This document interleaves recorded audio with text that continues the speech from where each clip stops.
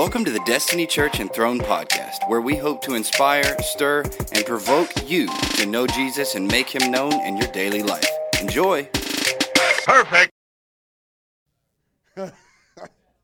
My eyes. Hey, really quick, if I really do want to say, guys, I love you so much. Thank you for just allowing God to just be God in these moments and in worship and in just depth and in just loving on him. You know, sometimes, I know that a lot of times, and not for a lot of you, but it can be, sometimes it can be uncomfortable, when there's no songs being sung from the platform. But you and I both know that even if we didn't play any instruments, we could still worship. Amen? And so just thank you guys for not expecting anything more than what he wants. I can't stress that enough. A few housekeeping things. First thing is tomorrow prayer, 11 a.m. And then if you don't know, the Orange Table is off and running. And we've had, I think, 3 meals, so far. 3 or 4 meals, and it's just been awesome, just seeing just the more and more that it's been growing. And if you don't know, the Orange Table is a feeding center in which the first and third Mondays of the month, we are feeding the city. And it's food that is excellent, okay? These aren't like PB&Js and oranges, even though there's nothing wrong with PB&Js and oranges. I love PB&Js and oranges. But we like to be excellent, and so the meals have been amazing. We've been seeing God do some awesome stuff. There's been awesome testimonies of God breaking suicidal spirits, depression, things like that. People coming to the knowledge of who Jesus is. People that have been like, I haven't eaten in days, that are getting a meal. They're able to bring back food to their families. And so that has been awesome. We've also been able to partner with Optimist Village right up the road. It's like it's a non-assisted home, but it's a lot of elderly that live there. And we've been able to bring them food and help to feed their residents, which has also been a big need to them because they said that they've been running short on food. And so that's been really awesome. So that's tomorrow. If you want to help in any capacity with the Orange Table, see Wendy, see Trent. It has been absolutely amazing. And then on Tuesday nights here, we have our victory classes. And at first, if you heard the video that Sandy and Jacob released, it was really gearing towards relapse prevention and addiction and stuff like that. It has since grown in such a different way that it's just kind of now it's just like victory. It's kind of like just evolved into exactly what it was called to be. And so for those that have just been struggling in areas of mindset shifting, it's just, from the conversations, just being a place to come and vent and come share your heart. It's a safe place. And so with that being said, that's every Tuesday, 6:30 to 7 is that connection time. 7 service kicks off. Class kicks off. It's every Tuesday night. If you know someone struggling in any way, you yourself, a family member, or whatever it may be, come and be a part of that. They've been absolutely amazing. And even if it's just you, maybe you've been dealing with shame, guilt, maybe it's just something you just feel like you can't shake, that you need victory in. Tuesday nights at 6:30. Be here for those. And then obviously Wednesday nights we get together at 5:45 to serve, clean the church, hang out. That's been excellent. If you want to do anything with that, first off, Victory Class Tuesday, see Sandy and Jacob. They can give you more information. There's a little card back there. And so see them if you in any way want to partner with that, be a part of that, want more information on that. See them. They're absolutely amazing. And then see Nicole if you want to help in the serve team in any way, shape, or form. I think that's everything. I didn't have anything planned for that. But Ephesians 1:3-5 says this. And we read this, and this is what I read last week. And I just want to kind of jump into this for you real quick. And it says, all praise to God the Father, our Lord Jesus Christ, who has blessed us with every spiritual blessing in the heavenly realm because we're united with Jesus. And check this out.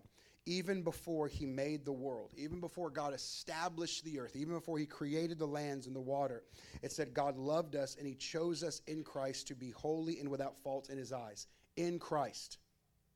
Okay? He chose us to be holy and without fault in Christ. Meaning that outside of Christ, can't happen. All right, just point blank. Outside of Christ, there is fault and there is blame. Does that make sense? In Christ, he chose us to be without fault, and he's adopted us, it said, into his own family, bringing us to himself through Jesus. So again, there is adoption through Jesus. So 2 things stick out here the most, okay, is that every spiritual blessing in the heavenly realms is ours because of Jesus. And that in the beginning, before God created the world, he loved us and chose us in Christ to be holy and without fault. Okay? And then at the very end, it tells us he decided to adopt us into his own family by bringing us into himself through Jesus. Okay? So I just want to say that, like, the access of of blameless before the eyes of God, the access of adoption, and the access of all the spiritual blessings in the heavenly realms come through but one man, and that one man is Jesus. Outside of Jesus, none of these things are possible. You can't work your way into adoption with him. You can't work your way into spiritual blessings with him. You can't work your way into being faultless and blameless in his sight without Jesus. Okay? So your identity and everything that can be found in who you are is in Jesus. And it's in Jesus alone. All right? I could pass this microphone 17 times over, and we could all share testimonies of who we thought we maybe were before Jesus. And where did that leave us? Broken, addicted, right? Waking up in ditches. You know what I mean? Like outside of him, even when we thought we found ourselves, we were still lost. This is why we must lose our life in order to find it. Amen? Right? This is essential in our growth as sons of God. Now, I'm going to address sons and daughters as sons just for the sake of conversation, but you know, we're all sons. Galatians 4:7, you're no longer a slave, but God's own child, and since you are his child, God has now made you an heir. Galatians 3:26-27 says, for you all are children of God through faith in Christ Jesus. And all who have been united with Christ in baptism have put on Christ like putting on new clothes. Now hear me when I say these things, that you are all children of God because of what Jesus has done. Amen? So again, your identity is found in Jesus and in him alone. Right? This is where sometimes the church misses it because they find identity in platforms, or they find identity behind the pulpit, or they find their identity in their titleship. Right? I don't even know if that's a word, but whatever. They find identity in titles or in names or what's on the business card, but your identity is only going to be found in Jesus. This is why the enemy will do everything necessary to sever you and tear you away from him, because the more that you dwell with him, the more you'll find out who you are and what you have access to. It's all through Jesus. Glory to God. Romans 8 says this, for if you live by sin, you will die. But if through the power of the Spirit you put to death the deeds of your sinful nature, you'll live, for all who are led by the Spirit of God are children of God. Meaning that the Spirit of God will not lead you to sin. All right? There it is. That's it. The Spirit of God will not lead you to sin. It will not lead you to miss the mark or operate in anything else that is contrary to who you are in God. And as children of God, you are led by the Spirit of God. A part of your identity as a follower, as a sheep, is to be led by God. The easiest way that I can say that is you're just walking hand in hand with Jesus as he moves forward, and you're just following. He goes left, you go left. He goes right, you go right. Right? That's a key piece of Scripture.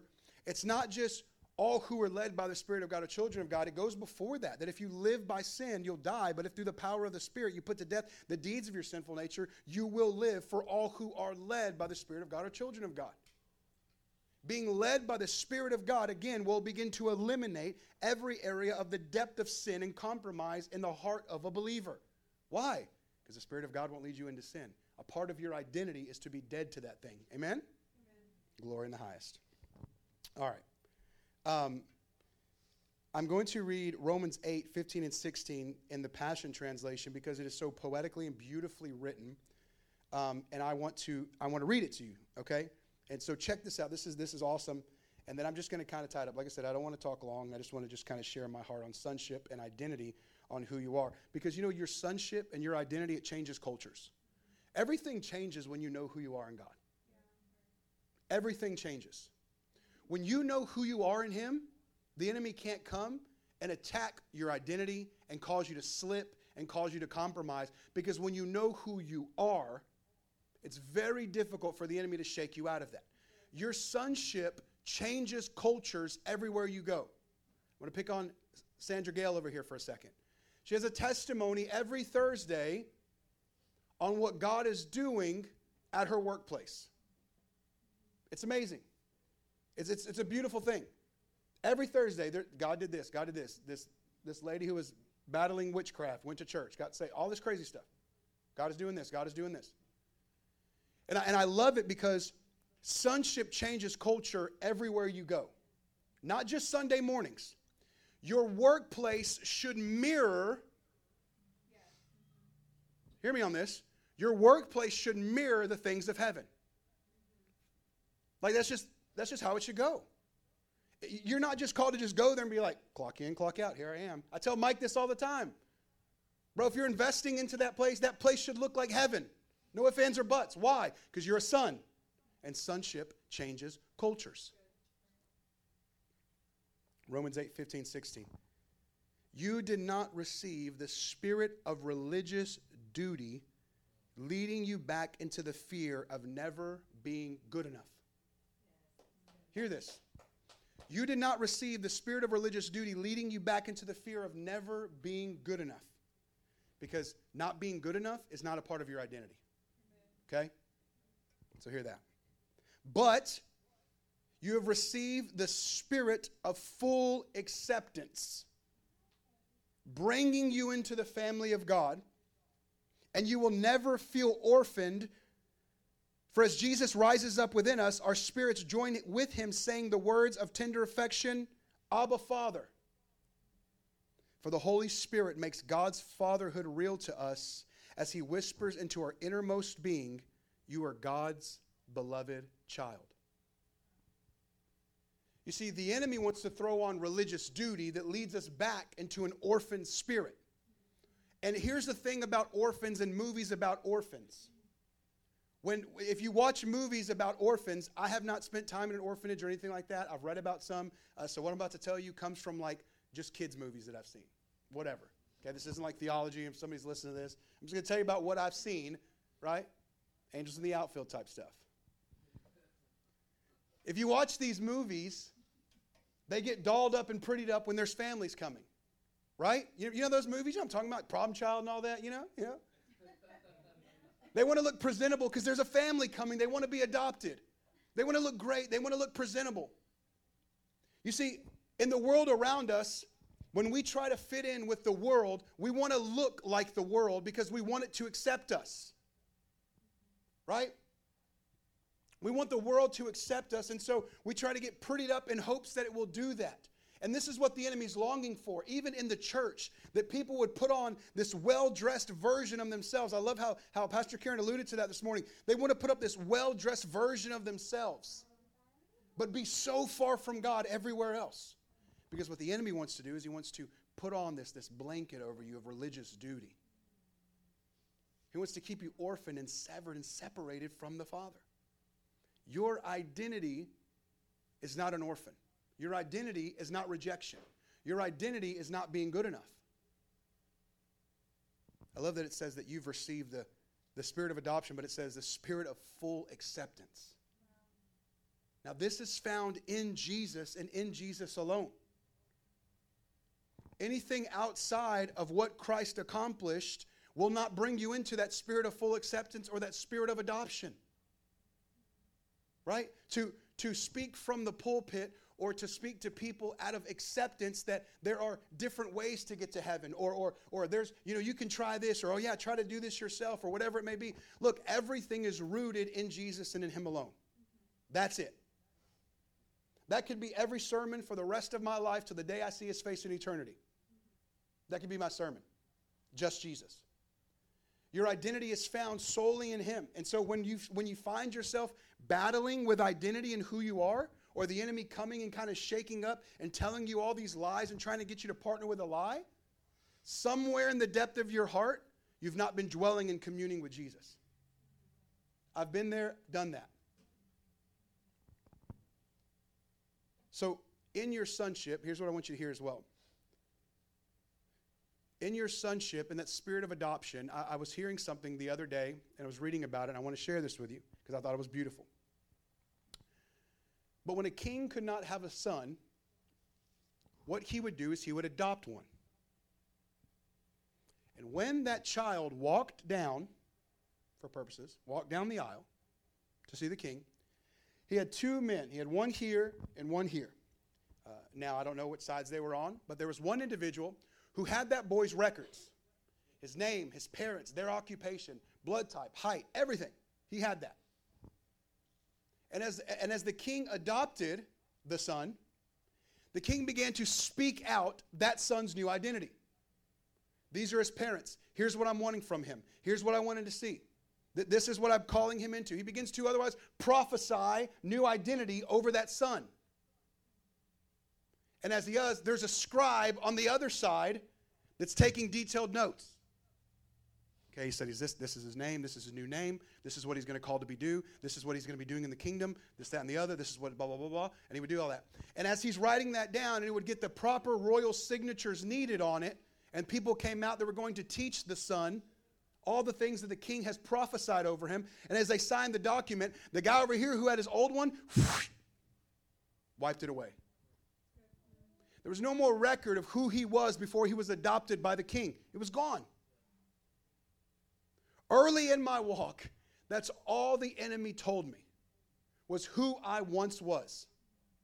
And I had to learn very quickly that if I partnered with those thoughts and those ideas, it was going to not just spiritually kill me, but even probably physically kill me under the weight of worry and just stress and like, I'm not that person. Oh my God, I can't believe I did that. Why did I do that? It was shame and guilt. And I learned very young, this is what the enemy was trying to do, is he was trying to get me to look at who I once was before being identified as a son. And oftentimes he'll do that through works in believers.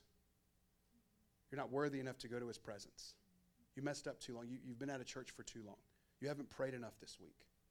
Right? He'll try to blanket things on you that will cause you to work in religious duty or fashion. And that's not who you are, you see, because in him, that old person, that old man is dead and gone. Did you know that we have resurrection power, right? And a lot of times the church uses that resurrection power to bring to life the old man. That's where you see the church using resurrection power the most. It's bringing up the old man. That old man that's dead and gone. Right? They'll resurrect that. Oh, this is who I am. This is what I once was. I guess I'll always be this. Living outside of your sonship will allow us to walk into fear and rejection. Because that's what the orphan spirit does. It actually operates out of insecurities and jealousies. But sonship, it functions out of love and acceptance. And that's your identity. Your identity as a son, your identity as a daughter is love and acceptance through Jesus. It's a papa that looks at you and without fault or without blemish, he sees his son Jesus, the perfect sacrifice, and through that, he sees you without fault. This is why the Bible says that it's our faith in Jesus that makes us right with God. This is why it says that, because it's found in Jesus. Your identity is found in him. All right, this is what I'm going to close up with, beloved. Whew. Check this out. It's in John chapter 8. And Jesus says this.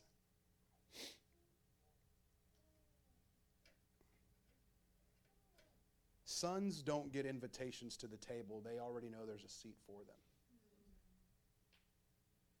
Right? They already know there's a seat for them. We don't have to work ourselves into a seat at the table with Jesus. We don't have to work ourselves into any of that. Because in our sonship, we understand that there's always a seat. Right? There'll always be a seat at y'all's table for this precious baby, huh? You know what I'm saying? Like, if we look at our children, they never have to fight for a seat or ever wonder if there will be a seat for them. Their sonship already grants them access at the dinner table for a seat to be theirs. And what the enemy longs to do is he longs to actually knock you out of that mindset and that identity, to bring you into a place to where you feel like either he doesn't want you at the table or you got to do a bunch of really good things to get back into the good graces. Remember the story of the prodigal son? This is what he did. The entire way home, he recited to himself, I'm just going to tell my dad I'll work for him. That's what he said the entire way home. I'm going to go home and be a slave. I'm going to go home and be a slave. I'm just going to work for him. I'm going to work for him. I'm going to work for my dad. I'm going to work for my dad. I'm going to see him say, accept me back. I'm going to work. I'm going to work. I'm going to work. I'm going to work. And before he even got to the porch, the father was already celebrating him as a son. And without even lifting a finger, he clothed him in identity, put a ring on his finger, right? He blessed him as a son, not as a slave. And so the mindset of those who have been far from God and or not walking in the calling of God is that you can fall subject to wanting to work back into his good graces. It will never work that way. You can't work yourself unto the table. Can't do it. But know that even if you have been far off, all you have to do is just get into his eyesight. See, the Father was waiting and watching for his son to come back. Just get into the Father's eyesight. It's the best way I can say it. Just get into his view, and he is ready to receive you. Jesus said to the people who believed in him, and this is in John chapter 8, and this is where I'm going to kind of tie it all up. You are truly my disciples if you remain faithful to my teachings, and you'll know the truth, and the truth will set you free. And the people around him said, but we're descendants of Abraham. We've never been slaves to anyone. What do you mean you'll be set free? What do you mean, Jesus? This doesn't make any sense to us. Carnally, it doesn't make any sense. He says, I tell you the truth, everyone who sins is a slave of sin. And a slave is not a permanent member of the family, but a son is part of the family forever. So if the Son sets you free, you are truly free. See, this is why we talked about, this is what the flesh and the enemy longs to do, is it longs to rob you out of family and sonship by leaving you in a place where you are living and walking in compromise and sin. Right?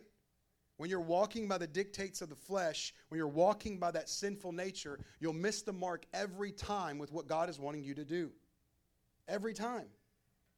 And this is the beauty of it, is that being sons, we are permanent members of the family. We can walk, your identity is found in being a son and a daughter, being accepted in him. The word adoption means a redeeming back to the original state. The word adoption in the root word is tethemi, which actually means to be fixed or established. Your sonship and your identity is established in Jesus. Dug the hole, poured it with concrete, stuck it in there. It ain't moving. Established. Fixed. When you're in him and you're allowing the identity of who God has called you to be and you're functioning in that day in and day out, you do that with an understanding that you are established in your sonship. And so when the enemy comes to try to lie, your establishment means that he can't shake you. He can't shake you. This is why it's important to not just hear the teachings, but also do and follow the teachings. So that when storms come, when trials come, you're established in your sonship. I was talking to Karen the other day. We were talking about an issue that was happening in the family. And I was like, isn't it beautiful? We took a moment, we said, isn't it beautiful that our children are not fazed by the problems that we're talking about or going through? They weren't fazed by it. They may have even heard something and they weren't fazed by it. In your sonship, the trials and the circumstances of life will not cause you to waver because it's rooted in Jesus, and Jesus never fails. Right? And so in your identity, this is what I want to say lastly. The closer and closer that you find yourself getting to Jesus, the more of who you are will be released. Your calling on the earth, the ministry God has called you to do, right? The things that you know, we're on the way home, we were talking to Keith, and he was talking about how he likes to preach on the corner in Beaumont. It's on over there by, what road is that on? Concord, Lucas. And he said before he felt like he had to go and do it. But he's at a place now where he just listens to the Father when he says and tells him to go, right? So do you remember? Now it's just done with ease. See, in the beginning, he had an idea of the calling of God, but he did it almost with a works, like, I feel like I got to go do this. I got to go do this. But the more he established himself in identity, he just knew that it was being done with ease. See, not only are we called to just be sons and daughters, we're not called to just be churchgoers. There is a calling on your life and a purpose to change the world around you. Jeremiah was a prophet before he was ever born. There's a calling that's on your life that the closer you get to Jesus will be released. You're not just called to be a Sunday morning goer. And all the churches all over our region, all over our great city, it's full of prophets and apostles and teachers and evangelists. It's full of sons and daughters that are not just called to be churchgoers, but that are called to operate in ministries. Ministry of reconciliation, whatever it may be. But God is calling us, and the more that you get closer to Him and you set yourself into that place of being a son or a daughter, you begin to operate in who you're called to be. And so that's what I want to say is, like, as you establish yourself in knowing who He is, and He releases telling you who you are, begin to walk that thing out. Begin to walk that thing out. So if it's something that He told you years ago that you've kind of put by the wayside because you felt like you weren't good enough to do it or qualified enough to do it, if He told you to do it, do it. Like if He's calling you to do it. Karen ministered a word on Thursday. If you get a chance, go and listen to it. It was absolutely prophetically amazing. But I feel like one of the things that's going to hurt the church the most this season is laziness. Laziness. And when you're a son and when you're a daughter and when you're walking in that calling, when laziness comes knocking at the door, you don't even answer it because you know that there's a mandate upon your life to carry out the plans of God. And you will let nothing stop you. We knew this church was a plan from God. We had no funds. We had no building. We had no churchgoers. We just knew God told us to do it. And so we said yes to it. If we would have looked at the evidence, it would have said no. But when we understood our sonship and our position of family in Him, it was easy to say yes. Why? Because we were being led by Him. Because those that are led by the Spirit of God are children of God. If there's areas in your life where you're not being led by God, repent of that orphan mindset. Right? Repent of that orphan mindset. Because if you're not being led by God in every area of your life, something's off. And this isn't a rebuke. This is just a teaching. This is just, hey, fam, look into the depth of your heart. You know. Anyway, God is good, amen. Stand with me. Thanks, guys.